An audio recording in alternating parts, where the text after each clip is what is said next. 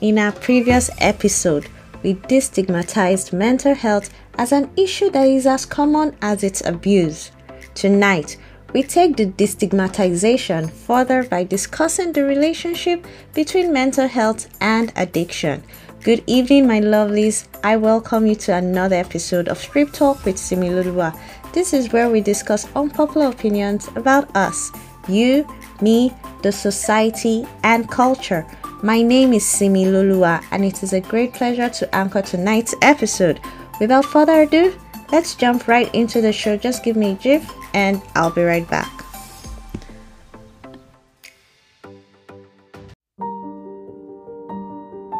One of the major ways we might get introduced into adulthood is getting into trouble.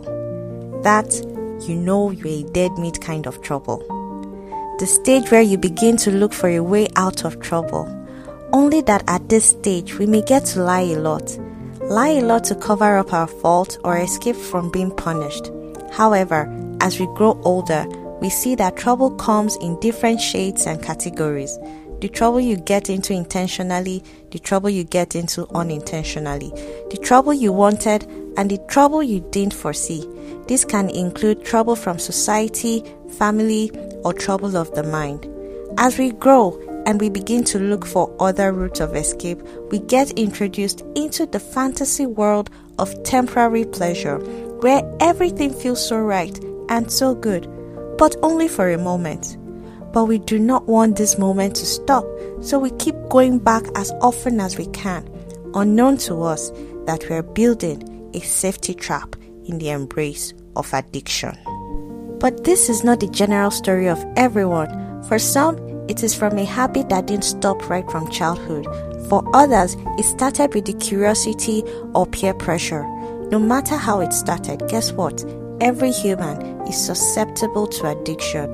But if we are all susceptible to addiction, why do some get addicted and others do not? To answer this question, we need to understand what addiction is.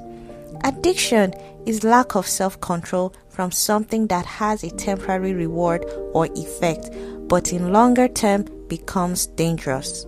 MedicalNewsToday.com describes it as an inability to stop using a substance or engaging in a behavior even though it is causing psychological and physical harm.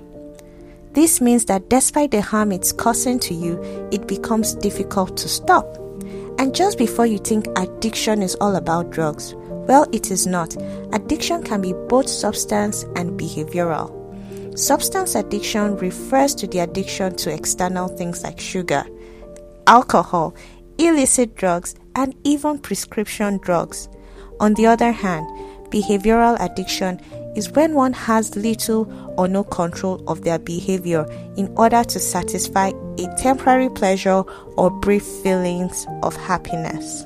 Such persons become so dependent on these temporary pleasures such that it becomes a compulsive act. Under this kind of addiction are phone and internet addiction, exercise addiction, work addiction, spiritual obsession, which by the way is different from religious devotion. Seeking pain, yes, strange as it sounds, but some people are addicted to pain. Video game addiction, pornography, food, gambling, sex, shopping. Basically, one can be addicted to any form of behavior, whether good or bad.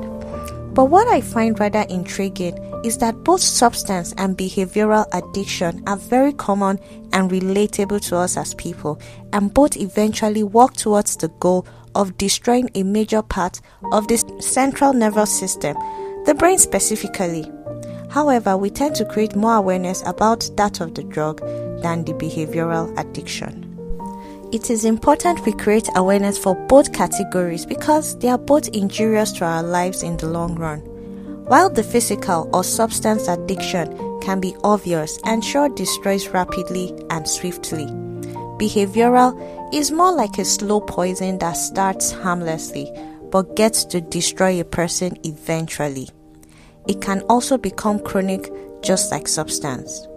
Behavioral addiction eventually leads to impaired memory, impaired decision making, which affects discretion or judgment, relationship problems, legal problems, financial problems, communicable diseases, depression, the list goes on. Just like that of the substance addiction. Now, substance and habits are not by themselves addictive. After all, people take drugs to get well and do not stay on it. Some others drink alcohol and do not become alcoholics. People eat but do not become gluttons. People use their cell phones but are not stuck to it. So what makes some people addicted is not the thing in itself, but our voluntary insistence on rewarding ourselves with the temporary feel-good chemical called dopamine.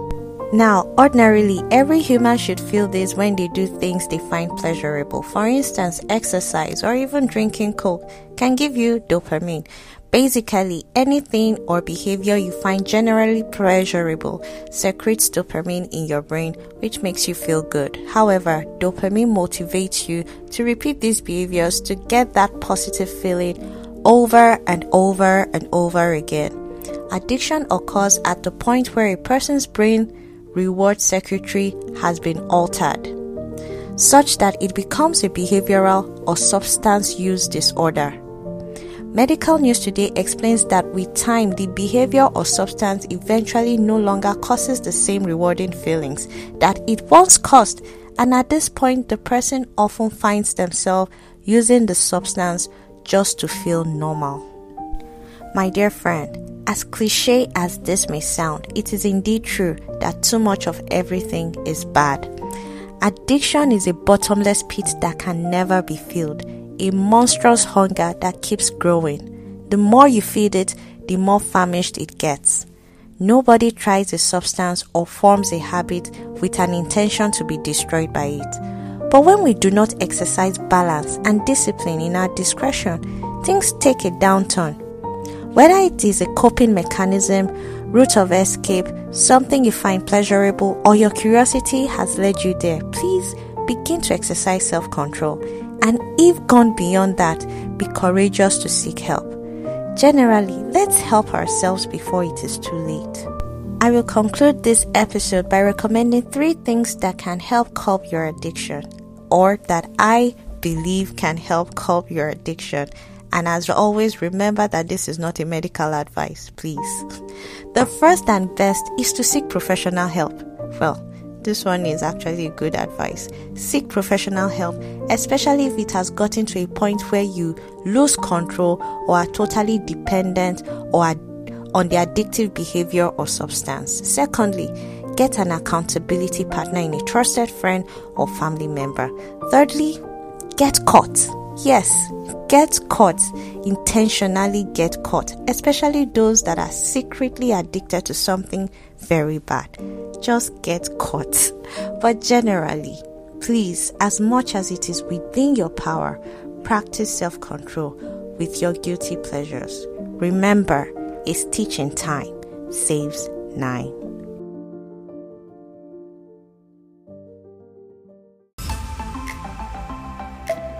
Hey guys, thank you so much for stopping by. Please share this episode with your family, friends, and foes. Invite them to follow us on any of our platforms on Spotify, Apple Podcasts, Google Podcasts, and of course, Anchor. Follow us on our Facebook group at Strip Talk with Simi Lulua. That is Strip Talk with Simi Lulua. We also have some of our articles on Medium and Substack. Again, don't forget to like and share this episode. Next week, I hope to have a medical doctor with me to discuss a rather very important organ in our bodies and how our mental health can affect it negatively.